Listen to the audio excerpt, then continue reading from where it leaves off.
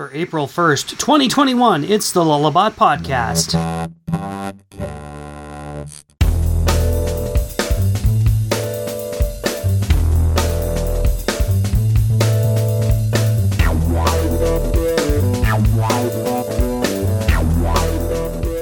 It's the Lullabot Podcast, episode 252. I'm Matt Cleve, a senior developer at Lullabot. With me, as always, co-host of the show, senior front-end dev, Mike Herschel. Hey, Mike. Hey, Matt. How are you doing? I'm pretty good. We're going to do this thing again. It's been a while. It's been too long. Let's get the band back together. Good idea. Google tells me there are millions of Drupal websites on the internet, and we at Lullabot know about a few of them. We do. Yep, and Google also tells me that Drupal 9 was released on June 3rd of 2020. Sounds about right. I'm going to guess that all of those millions of websites are running Drupal 9 and like the latest, greatest hotness of Drupal bleeding edge code. I would maybe step back from that one, Matt. Yeah. We're in a state where there are Drupal 7 sites that exist, there are Drupal 8 sites that exist, there are Drupal 9 sites that exist, and they're all different in their own special way, and they're all actually technically supported and up to date at this time, right? Yeah. So how do we handle this with so many different versions? We have some friends in Lullabot that do that for us now. We've got people for that, right? Yes. We do. On the podcast today, we have Lullabot's Director of Support and Maintenance coming to us from Philadelphia, David Burns. Hey, Dave. Hey, Matt. Hey, Mike. Hey, how are you doing? I'm doing well. I'm very glad to be on the podcast with you all today. Thanks for being on. Also with us is our Support and Maintenance Project Manager, Kathy Thays, coming from somewhere Virginia, Washington, D.C.-ish, right? Yeah, I like to keep it vague. Yeah, you're a little bit of everywhere. How are you doing today? I'm doing super. I'm really happy to be talking about maintaining Drupal sites. It's an important topic. It is an important topic. A lot of times, everybody talks about people implementing the latest, greatest, the new APIs, the best way of building new things with all of the coolest new tools. But at some point, all of that new stuff gets put into use, and not everybody is, undergoing a huge website build all the time. And that's why the Lullabot support and maintenance team exists, right? How long have you been doing that? So officially, Lullabot Support Maintenance, I looked at the existing SOWs began January 1st of 2019. So really only 2 years ago. And what kinds of things do you do? Well, before we get into that, I'll just give a little more background than just the start date. So the reason that we got into support and maintenance is because we had a few people that were working on projects, and Lullabot tries to have one developer on a project for full time. Like, that's the only thing you work on, and it could be for 3 months, 6 months, however long it takes to build that project. For example, Mike is a front-end developer, and Mike, you're on one project, right? You're full-time committed to the build-out of this one project. I'm on a project. I'm full-time committed to this build-out of this one project. But that's harder when you were trying to do support, right? That's what you're trying to say? Yeah, it's much harder. And that's kind of like why the department came into existence. So we started getting inquiries that like, hey, let's have you work on this site that you've already built. Stick around, hang out with us, and fix bugs and implement new features. And we started taking on some of that work, but it wasn't officially under like a specific department. And I was brought in to assist the people that were doing that type of work at the time, and it was working well. So Seth and Matt and people from the leadership team reached out, was like, hey, there's a need for this in Drupal, and there's other Drupal shops doing this, so let's commit to doing it. And that officially gave the Lullabot Support and Maintenance brand. So can you talk a little bit about the mindset that might be a little bit different to somebody who's doing maintenance on a Drupal site? I think one of the things that we think about is like the scope of the request from the customers. And so we're like, is this a maintenance type task? Is this a security update? Is this a regular kind of update? Is this a bug fix? Is this a feature request? How big is the feature request? What exactly are they asking for? And so I think like the overall mindset is always like wanting to do the little maintenance tasks to keep things running smoothly and nicely, but keeping your eye out for requests that are more than they seem to be. That never happens with web development, does it? Never. A lot of times people talk about the metaphor of building a Drupal site with Lego, right? You have a bunch of Lego blocks and you're building this huge house or something. And I think a lot of times when you're maintaining a site or working with an active site long term, swapping out that one blue block might be a little bit difficult too because of all of the other things that it's resting on, it would seem, right? Yeah, you need to be careful. We have a lot of tools that we use to like catch unintended changes, and helping our customers utilize those tools and bring those into the project is something that we do that might be like a big project, but its goal is to increase automation to make maintenance easier. So we do some automation to help catch unintended consequences. Yeah, well, like let's kind of jump into this. Is one of the questions that I had for you right here is, you know, like you have updates, you have dependencies, you have imports, like what type of automation, what types of things can you automate? When does it go wrong? What type of things are still manual? So one of the things that is challenging about support is the context switching, the amount of context switching we do, right? Which is kind of why developers who are on full-time projects like Mike and I don't end up changing projects.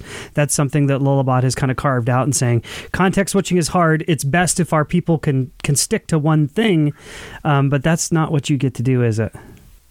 Not no, exactly. We get to specialize in context switching. Well, that's fair. That's fair, and that's an important skill. I like that. So one of the things that we do to help reduce or streamline context switching is we standardize on stuff, right? So there's DDev that allows you to have like a config file, and you run a command and it spins up a local site. It sits in front of Docker, right? DDev. Yeah, DDev's built on top of Docker. So that's one system, but we started using Lando way early on, which is the same idea, right? I've used both in consecutive projects, and I couldn't tell you the difference other than I used a different command to do stuff. That's basically under the covers, under the code that's running. It's all Docker based. Okay. It's all the different layers that get added on top of it, and the command you could use, and like the pre-hooks that exist that let you do more advanced things, right? So as a department, we decided we're going to use Lando. And what we've done, we started out with like lullabot.com, which is our own site where we get to like explore and test and figure out like which Lullabot hires you as a maintainer for lullabot.com, don't we? I'm not sure if hire is the right word. It's like you do maintenance and we're sending you a paycheck. So take care of this thing that our whole company cares about. Well, and we do. I'm totally on board with that. Okay. That's good. Sorry, Dave. But it's a great guinea pig, though. Okay. And we're really empowered to try out things, and it's a very like safe environment for us because we know that if we impact the customer, we're impacting us, and we'll fix it right away. So it works out really well to let us test run things that we might want to maybe future standardize and support. We can try it out on lullabot.com first. So you were talking about putting everything into Lando. So if you're starting with a new client, and do you end up then putting all of their stuff into a container, into a DDev Lando, and going from there? Is that kind of step one for you because you need to kind of specialize your process? So some of the projects come to us already having these type of tools implemented, right? Some of them may be using virtual desktop, the VM system, right? VirtualBox, sorry. Yeah. And we'll take a look at that and be like, is there enough reason to stick with doing that? And what is the time it takes to just swap in all the fancy good stuff that we know works well with Lando? And I would say 9 times out of 10, we wind up integrating Lando. We do some really neat stuff that when you do the start, it'll go ahead and fetch like the latest database and not import it, but give you a command in the output and says, just paste this and you'll get a fresh copy of the site running locally. We do fun stuff for some clients where we actually compile themes when we run Lando Start. We were noticing that some of the clients were coming to us and be like, hey, this page looks different than the live site. Why is that? And we would happen to say, hey, remember to build the theme. So when you start repeating things over and over again, you're just like, let's script this. Let's have somebody fresh to the project be able to come in, run one command, and basically have the whole site running. And that's what Lando's been able to provide for us. Yeah, it's a really good investment that we will look at, because sometimes, like Dave said, we'll keep what automation the customer already has. But if it's compelling, or if they don't have one, and we set up Lando, that investment really pays off later, because we have, people switching projects. Even if they stay on that project, they're still going to be switching in and out of it because they're switching between like 3 projects.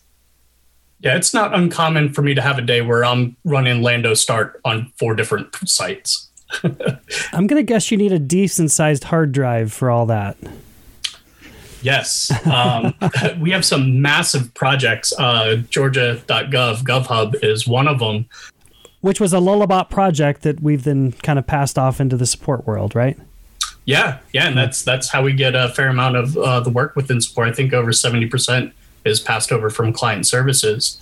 But we were noticing that when we were onboarding new people to the Georgia, the GovHub platform, we'd have to bump the default Docker setting from like 80 gigabytes of space up to like 120 gig, just because how massive the platform is, how many databases it's pulling in. And that's not a Docker issue. That's just the website is huge, right? It's a big multi-site website, and yeah, there's just a lot going on there. Exactly. So outside of like local environments, is there any other automation and or standardization that you can do across across the different projects? That's actually been a big push as of like the last quarter of last year, and a major focus of this year.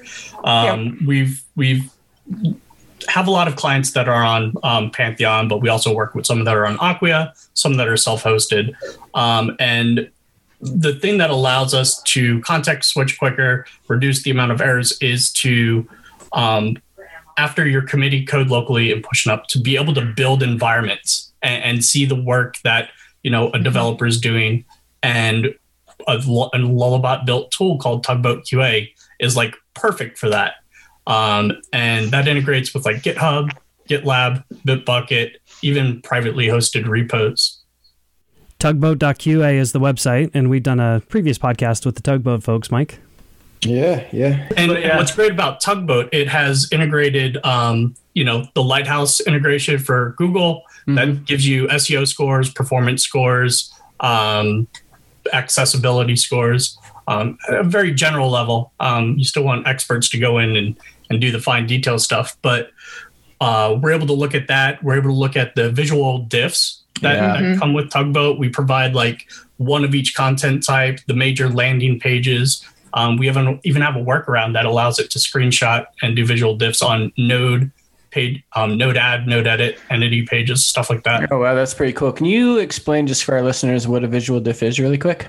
Sure. So we have this concept of base previews. Basically, what does your live site look like right now? And then you make some code changes, you commit it to Git, Tugboat spins up an environment.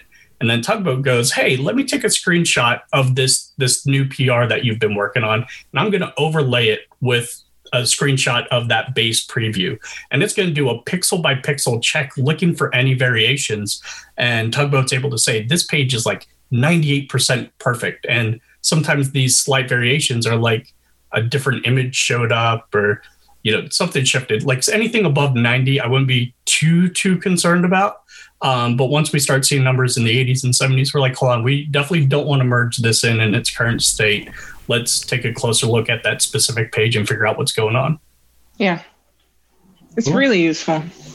As you know, Mike, and I'm sure Dave and Kathy, CSS cascades, and a small change here might affect elsewhere, right? CSS. And so a visual diff would super be handy to do that. And that was kind of what I was thinking about. Like, I know that a lot of times when I come onto a new project, even if it's not a support one, or it's they have an existing website, I get a ticket to change something, and then I start working on it, and I'm like, I hope I'm not breaking the rest of the website with this change, but I think I'm doing the right thing. It's there's always that hesitation, I guess. And so having these tools set up, I'm sure, help out a bunch, and not just you on the support and maintenance team, but the client as well, who can kind of leverage that too, right?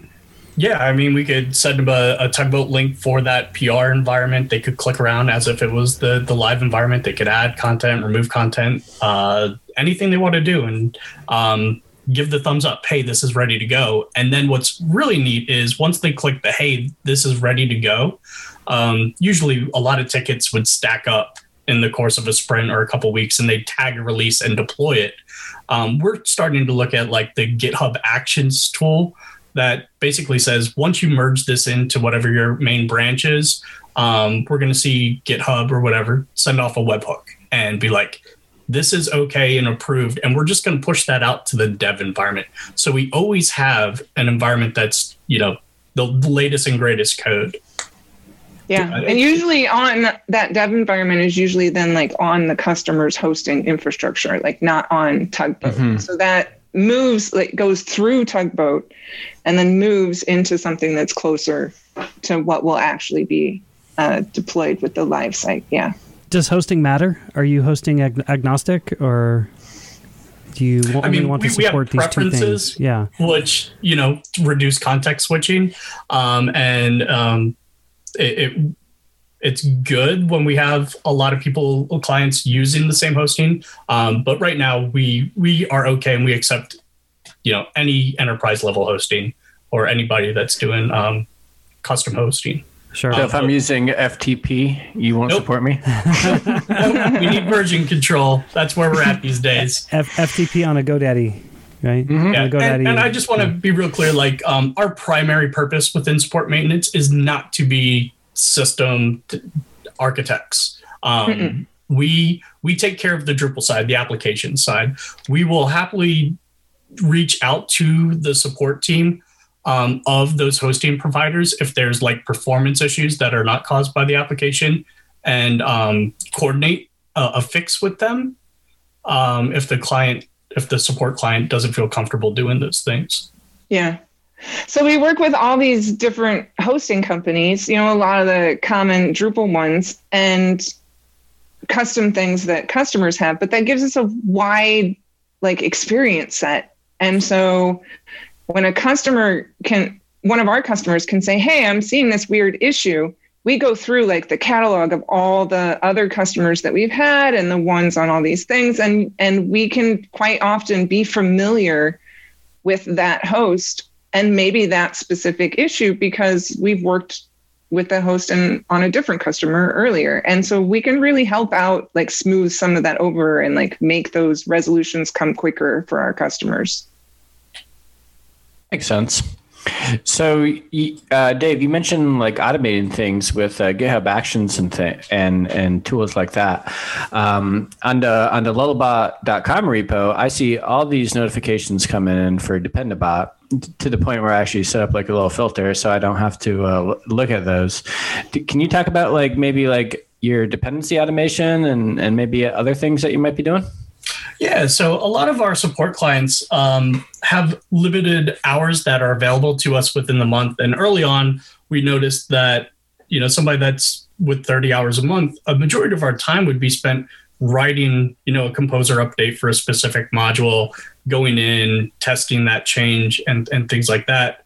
And then I heard about Violinist.io through Twitter, and I was like, this is the greatest thing ever. One pull request per module update. I don't know anything about it, Dave. Can you explain that to me? Violinist.io? I don't know anything about that. Yeah, so all it really does is look at your Composer JSON file, and it runs like a Composer update dry run, looks for anything that is out of date or there's an update available. It also has some options around like, do you only want to create a pull request for modules that have security updates as opposed to minor point releases? And when it sees one of those, it'll go ahead and create a pull request for that.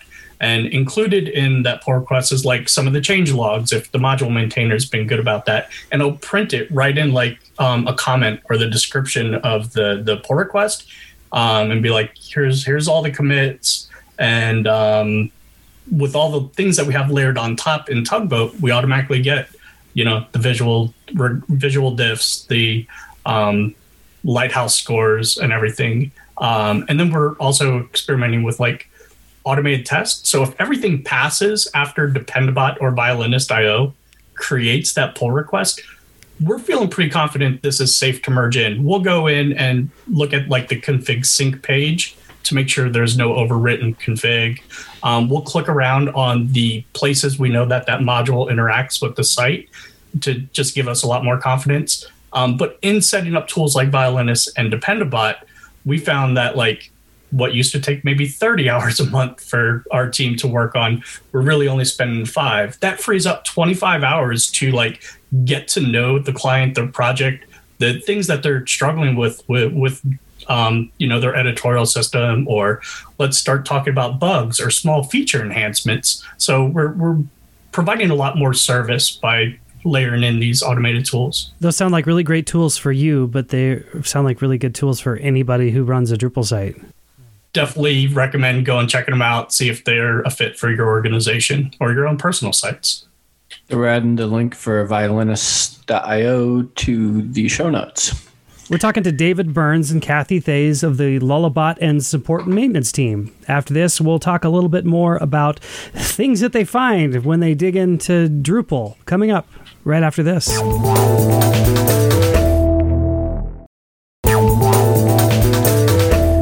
Welcome back. We're talking to the crew from Lullabot Support and Maintenance Department. So, as all Drupal developers know, there's a million ways to do anything in Drupal. Is there anything that like really, really stands out where you looked at something and you're just like, oh no? And you're like, oh, I should charge these guys double or something like that. What have they done? I know. Any SQL queries in the template files or anything like that you've seen that you can think of? You don't have to name names. Can you still do that in Drupal 8? And not in Drupal 8, but okay. you can in Drupal 7. I'm doing all kinds of awesome JavaScript right now in a twig file. You shouldn't admit to that.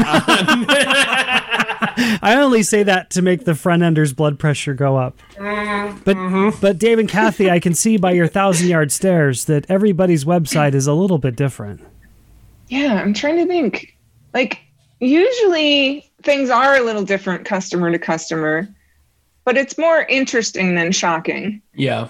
And so it might be like, I think we approach it as like an opportunity to figure out how does it work and why did they pick it this way? Because we need to know that in order for us to have confidence that when we change it, right, we're changing it in the way we intend.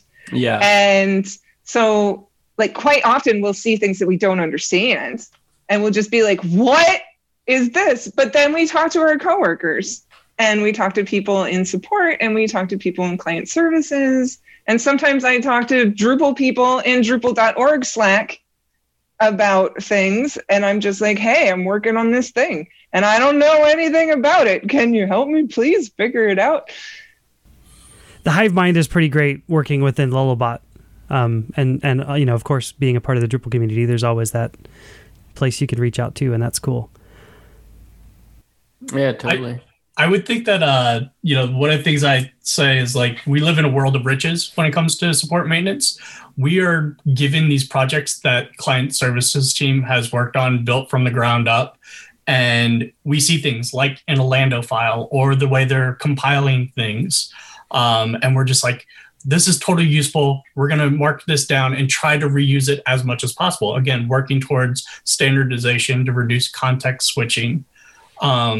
So that's been really, really helpful. And we'll even wind up in situations in support where they need somebody that had built the original site to do a specific larger task that's kind of outside of the scope of support maintenance.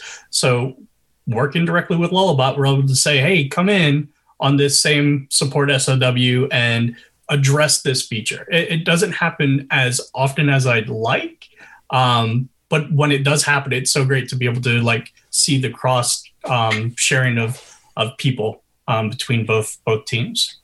Yeah, I remember I came in and I did a small, what was it, like a 1 week project where the goal was just to make this navigation menu for like an EDU accessible. You know, it was one of those situations where like drop downs were not keyboard accessible.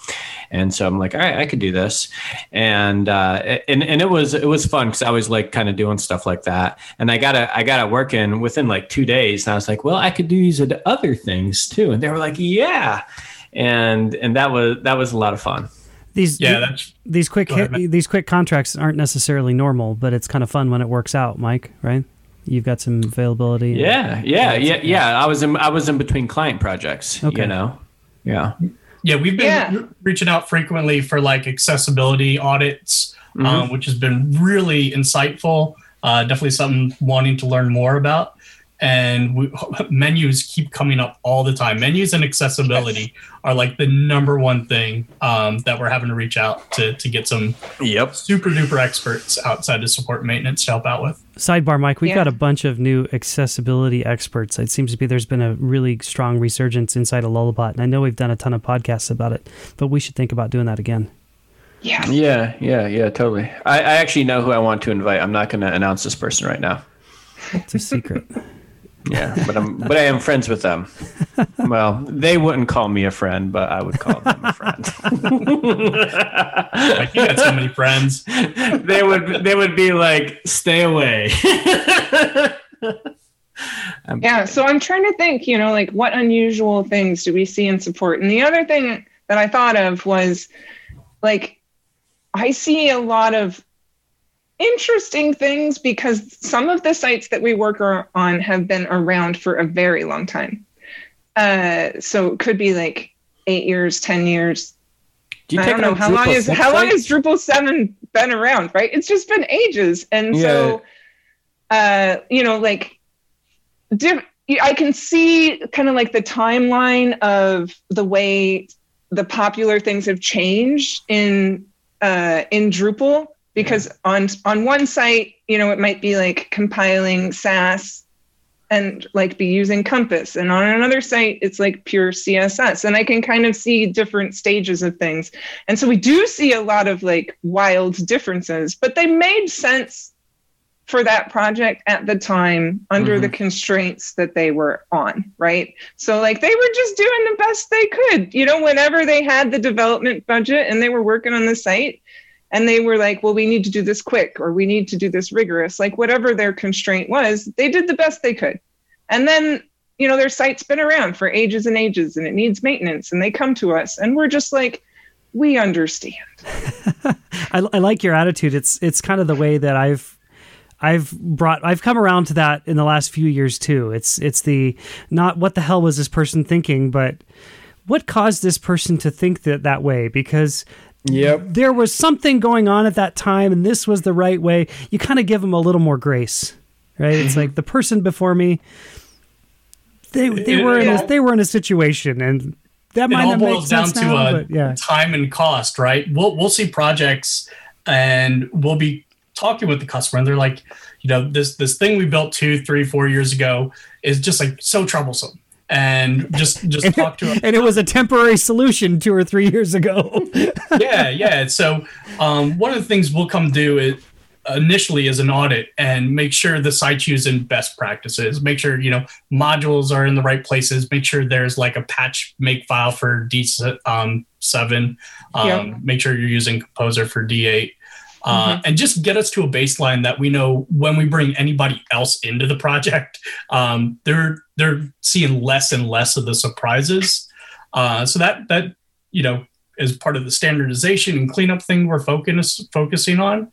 And sometimes the challenge there is we want to do these things that provide everybody a better quality of life. But the client is wanting, these mini features to be focused on. So it's a constant like balancing act of we're going to deliver the thing that obviously you're paying for our services. But we also need to take care of these things to make, everybody's life easier, not just the Lullabot team. Yeah.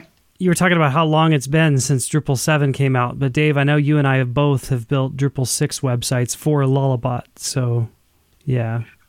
There are no Drupal 6 sites right now that I could think of in support maintenance, and thank goodness for that, because that's one. Would you take a Drupal 6 site?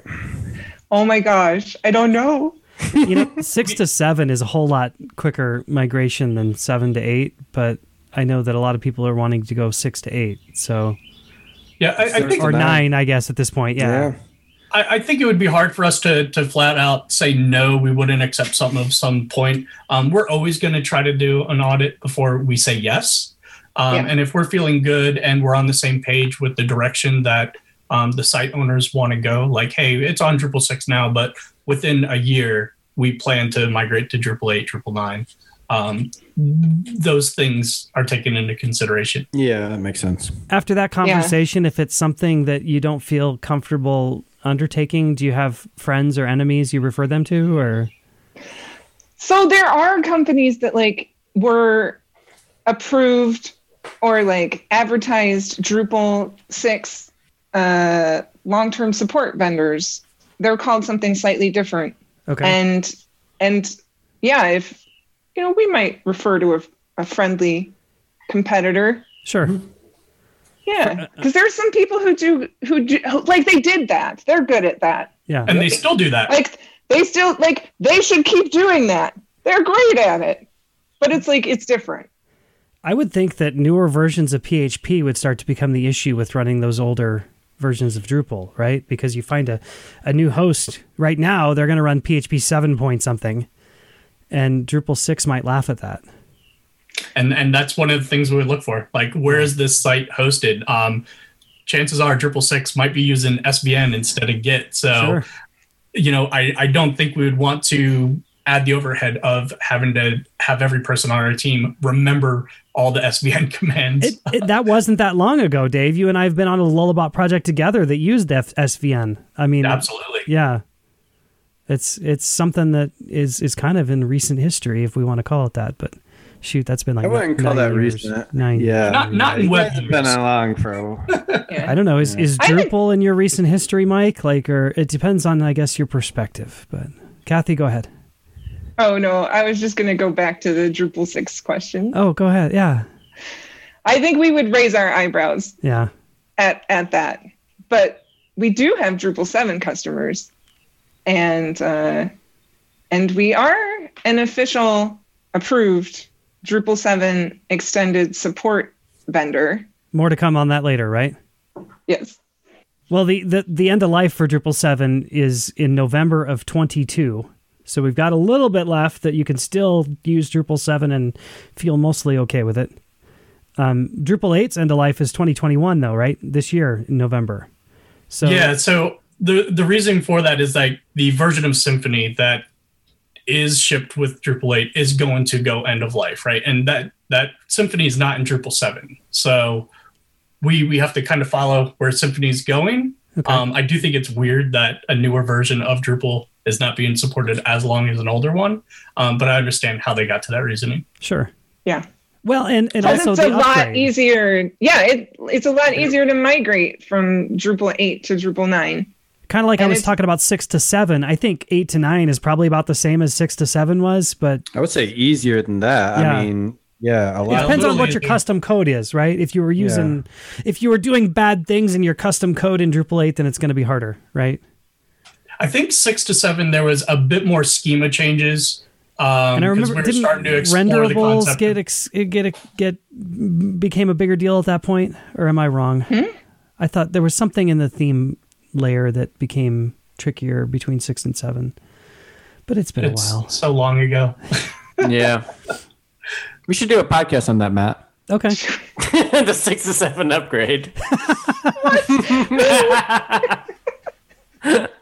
I'm sure there's actually probably one out there, right? I know. Like right? the old Jeff Robbins, Matt Westgate podcasts of 10 years ago. Yeah. So it's not that. So I know we're laughing, but I'm trying to think in my head, like, would that ever be a thing somebody would want to do? Migrate from Drupal 6 to Drupal 7? And the only reason I can think that somebody would want to do that is maybe if they wanted to migrate to Backdrop. Because Backdrop is kind of like Drupal 7. Yeah. And a fork, right? It's so, a fork. It's a friendly fork. It's not a fork like the open source community is angry with them. Like they're providing it. Yeah. It was forked from Drupal while Drupal 8 was under very intense but prolonged development. And so it's kind of a snapshot of Drupal 7. It's got like the best things of Drupal 7 in it, but it's got the features of Drupal 8. But the code underlying it is different. And so if it was too expensive to migrate from Drupal 6 to Drupal again, right? To like Drupal 9 would be where you would migrate now. And that's too expensive. Somebody might want to migrate to, quote, Drupal 7, except the Drupal 7 that they migrate to is really Backdrop. That's interesting. So I Googled something real quick, and so there was actually a Lullabot podcast. Drupal 7, Are You Ready? Episode 90. Nice. Mentioning that in an article, even more interesting, there was an upgrading from Drupal 5 to Drupal 6 that came out over 10 years ago. That's a really great article that's written by Mr. David Burns. Ooh, there I have lullabot.com articles. I need to start writing some more of those. While we're talking about the upgrades, recently we have started focusing on the Drupal 8 to Drupal 9 upgrades within support. That's one thing that we do because the upgrade process is so much easier than it has been in the past. And one of the things we do is drop in like the Drupal Rector module and the update status module, upgrade status module. And we run an audit report to give us like a overview of the level of effort. And it's basically upgrade your modules to versions that support D9. That's fairly obvious. Drupal Rector will scan your custom code and be like, this is deprecated. Go ahead and replace this with this. And it even ships with a command you could run that's like, we'll try to fix as much as we can automatically. And I found it works for about 80%, if not more, of the code that needs to be changed. Getting to D9's a much, much more enjoyable experience than going from Drupal 7 to Drupal 8. Yeah.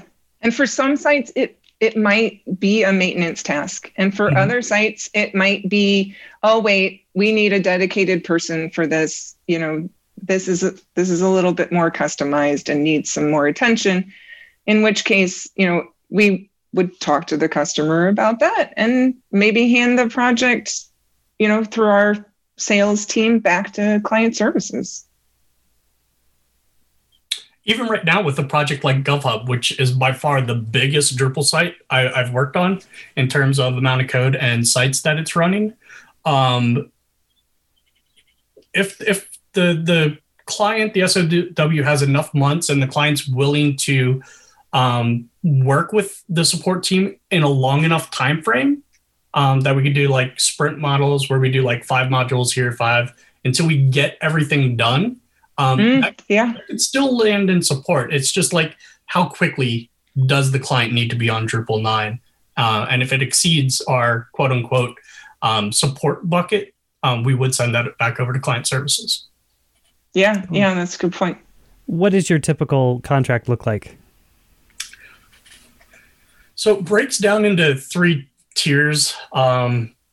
We have the entry level, which is like 30 hours a month, and that really focuses on, you know, the initial security audits and recommendations, performance audit, module and security updates, integrating Dependabot, and then just critical bug fixes. Like, this is affecting the user experience, and we find that 30 hours a month, 30 to 50, is a good place for those type of projects. And then the next tier would basically be like a consultation and mentorship. Includes everything that was mentioned in the first tier. And then on top of that, we do like implementation and architectural guidance. So they'll reach out to us and be like, we're looking at these three modules. Which one would you recommend if we're trying to do X, Y, Z? And we'll give the pros and cons of each. We'll also be able to do like pull request reviews, a little bit of project management and road mapping. And that's for clients that are like 50 to like maybe 80, 90 hours a month. And our third tier is basically dev augmentation. A lot of the clients we work for have small departments, like 1 or 2 people.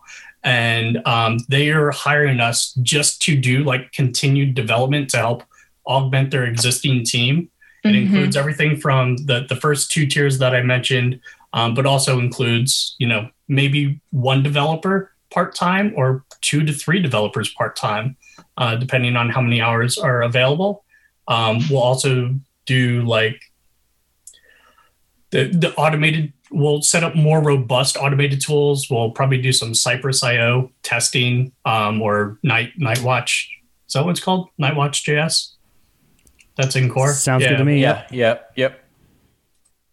Yeah, so those are the 3 tiers, and our rates are similar to the hourly rates that any Lullabot project would have. Just because the type of work we're doing is support, we still, you know, operate at the same cost for Lullabot.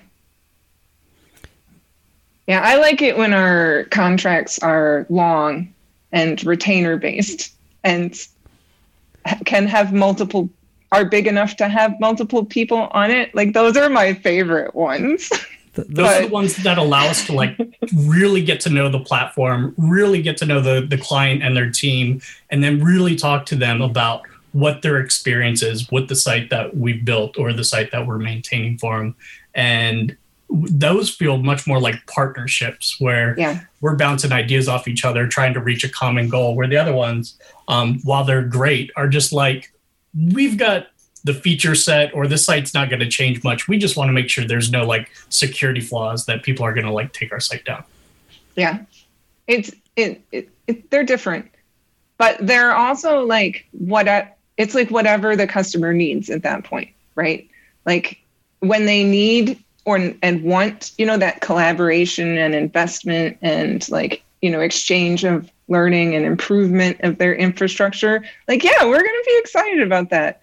But when they don't need it, and what they really need is just like, you know, just bare minimum, like maybe because of the project lifespan, or maybe because of a budget fluctuations, like, we're going to just help them do whatever they need to do with whatever they got. And as a team, and it changes too. Like we might have customers that, you know, will keep renewing their SOWs with us, but their needs change over time. And so maybe they, you know, become a smaller contract, or maybe they've got a big initiative coming up. And so they're, you know, they're growing the contract, and we can like adjust with that. That changes too. As a support team, you're growing too, right? We are doing interviews right now to bring on a front-end developer.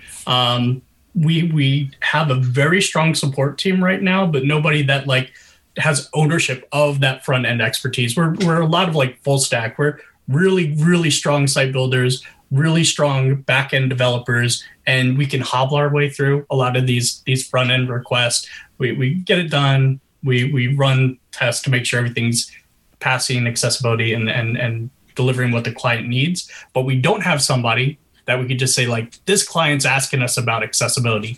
This client wants to refactor the whole menu system on their site. Go do it. Mm-hmm. So this new position we're hiring for, we're hoping to have that person onboarded maybe by April. Very nice. It is exciting. Yeah. What makes a support developer special? Are they just gluttons for punishment? Yes. Okay. I think it's like kind of like what we've been talking about. A little bit of it is attitude, right? Like compassion and empathy and understanding that decisions were made in the past. Like we're not building things from scratch, right? We're not making, new decisions, and like we can consult, and we can give advice if that's like, what's needed, but that's not the usual thing. And so I think you kind of have to be okay with that. You have to be like, I can't redesign this. I can't make this exactly follow my, vision I have in my head. I'm working within the constraints of the system that it is. And it makes it easier, I don't know, like mentally when you approach that from a place of like, wow, they're in a tough spot. They must have been in a tough spot before. Like it makes it kind of easier to deal with that. I would say there's also a really strong communication, and because of the context switching, knowing what project somebody's talking about and being very clear as to the type of thing that you're working on, because just saying the name of a project may not be enough to have the person you're talking to fully understand and grasp, because they've been working on this other site for a bit, documenting things a bit more. And yeah, what Kathy said around like the compassion, clients are coming to us when something's broken. And it sometimes feel like putting out fires all the time. But to understand that like we're here to help them, and we don't want to add any complexities to what they're already experiencing. So to take that, give solid estimates of how soon we could expect this thing to be fixed, and always keeping the client up to date if our estimate is changing. I think client services does a good job of this, but they get to work in larger teams with longer timelines, with bigger number of hours in a month. So being very cautious and aware of how we use the time and communicating that back to the clients, like a skill set that our support team does very well. Yeah. And I think being patient too, because like we do see a lot of opportunities for improvements, but, because we don't want to add any stress onto our customers, we have to like be able to like make a note of that and come back to it later when the time is right for that. So you want to be looking for improvements, but also be very patient in terms of like waiting for the right time for them, because we don't want to ignore those opportunities either. Very good. David, anything else you'd like to add? I'm sure there will be a link to the support maintenance page on lullabot.com that has a bit more info. What's that? Maybe. And that'll give a breakdown of like some of the services we do and how to contact us if you need help. I should probably mention how our SOWs are structured. We like to work with a client for at least a quarter. And then as we build trust and that relationship, we'll consider like expanding an SOW to like 6 months or even a year, if they know they're just going to be sticking with this version of Drupal. So it sounds like you wouldn't generally want to be like, hey, I want you to fix my photo gallery this week. Yeah, this isn't like a jump in, jump out, because there's so much overhead with, setting up the Lando, getting familiar with the code base, that if they're like, hey, we've got 30 hours, this whole engagement, that 15 hours of that is going to just be involved in conversations, gathering requirements. We really need, 3 months to build our understanding and that relationship. You probably feel like you're more useful to them at that point too. So, being able to commit some time and not just fix the Drupal. Kathy, anything more you'd like to add as you point towards wrapping this up here? No, I think support is great. I just like we get to see so much variety of things, and we really, I don't know, like I feel like we really help our customers. And And so it's interesting and rewarding. So, Mike, Yes, Matt. go support. Yeah, go support. And this, quite frankly, this may have come off as kind of an infomercial, but I think there's a lot that could be like gleaned by somebody who is kind of a one-person shop, say at a nonprofit. wait, or there's something, more. maintaining a website, right? One more thing. yeah. For the low price of. But I think somebody who's No, I get it. Yeah. running their own website might be able to glean a few things and think, maybe if I change my processes, this becomes a little easier, and automated testing or visual diffs or those tools could be very useful to them and keeping things going. Yeah. Yeah, they're absolutely. They're useful for everybody, not just folks in the support and maintenance department, but like Drupal as a whole. 3 easy payments. 877 Lullaby. Call 877 Lullaby. That's our real phone number, by the way. Yeah, not surprised. It's funny. I have to always go to like the website to actually see what the numbers are when somebody's like, hold on, what number should I use? Because I always go about it, just type in the word lullaby and have them figure it out on their own. Well, thank you both.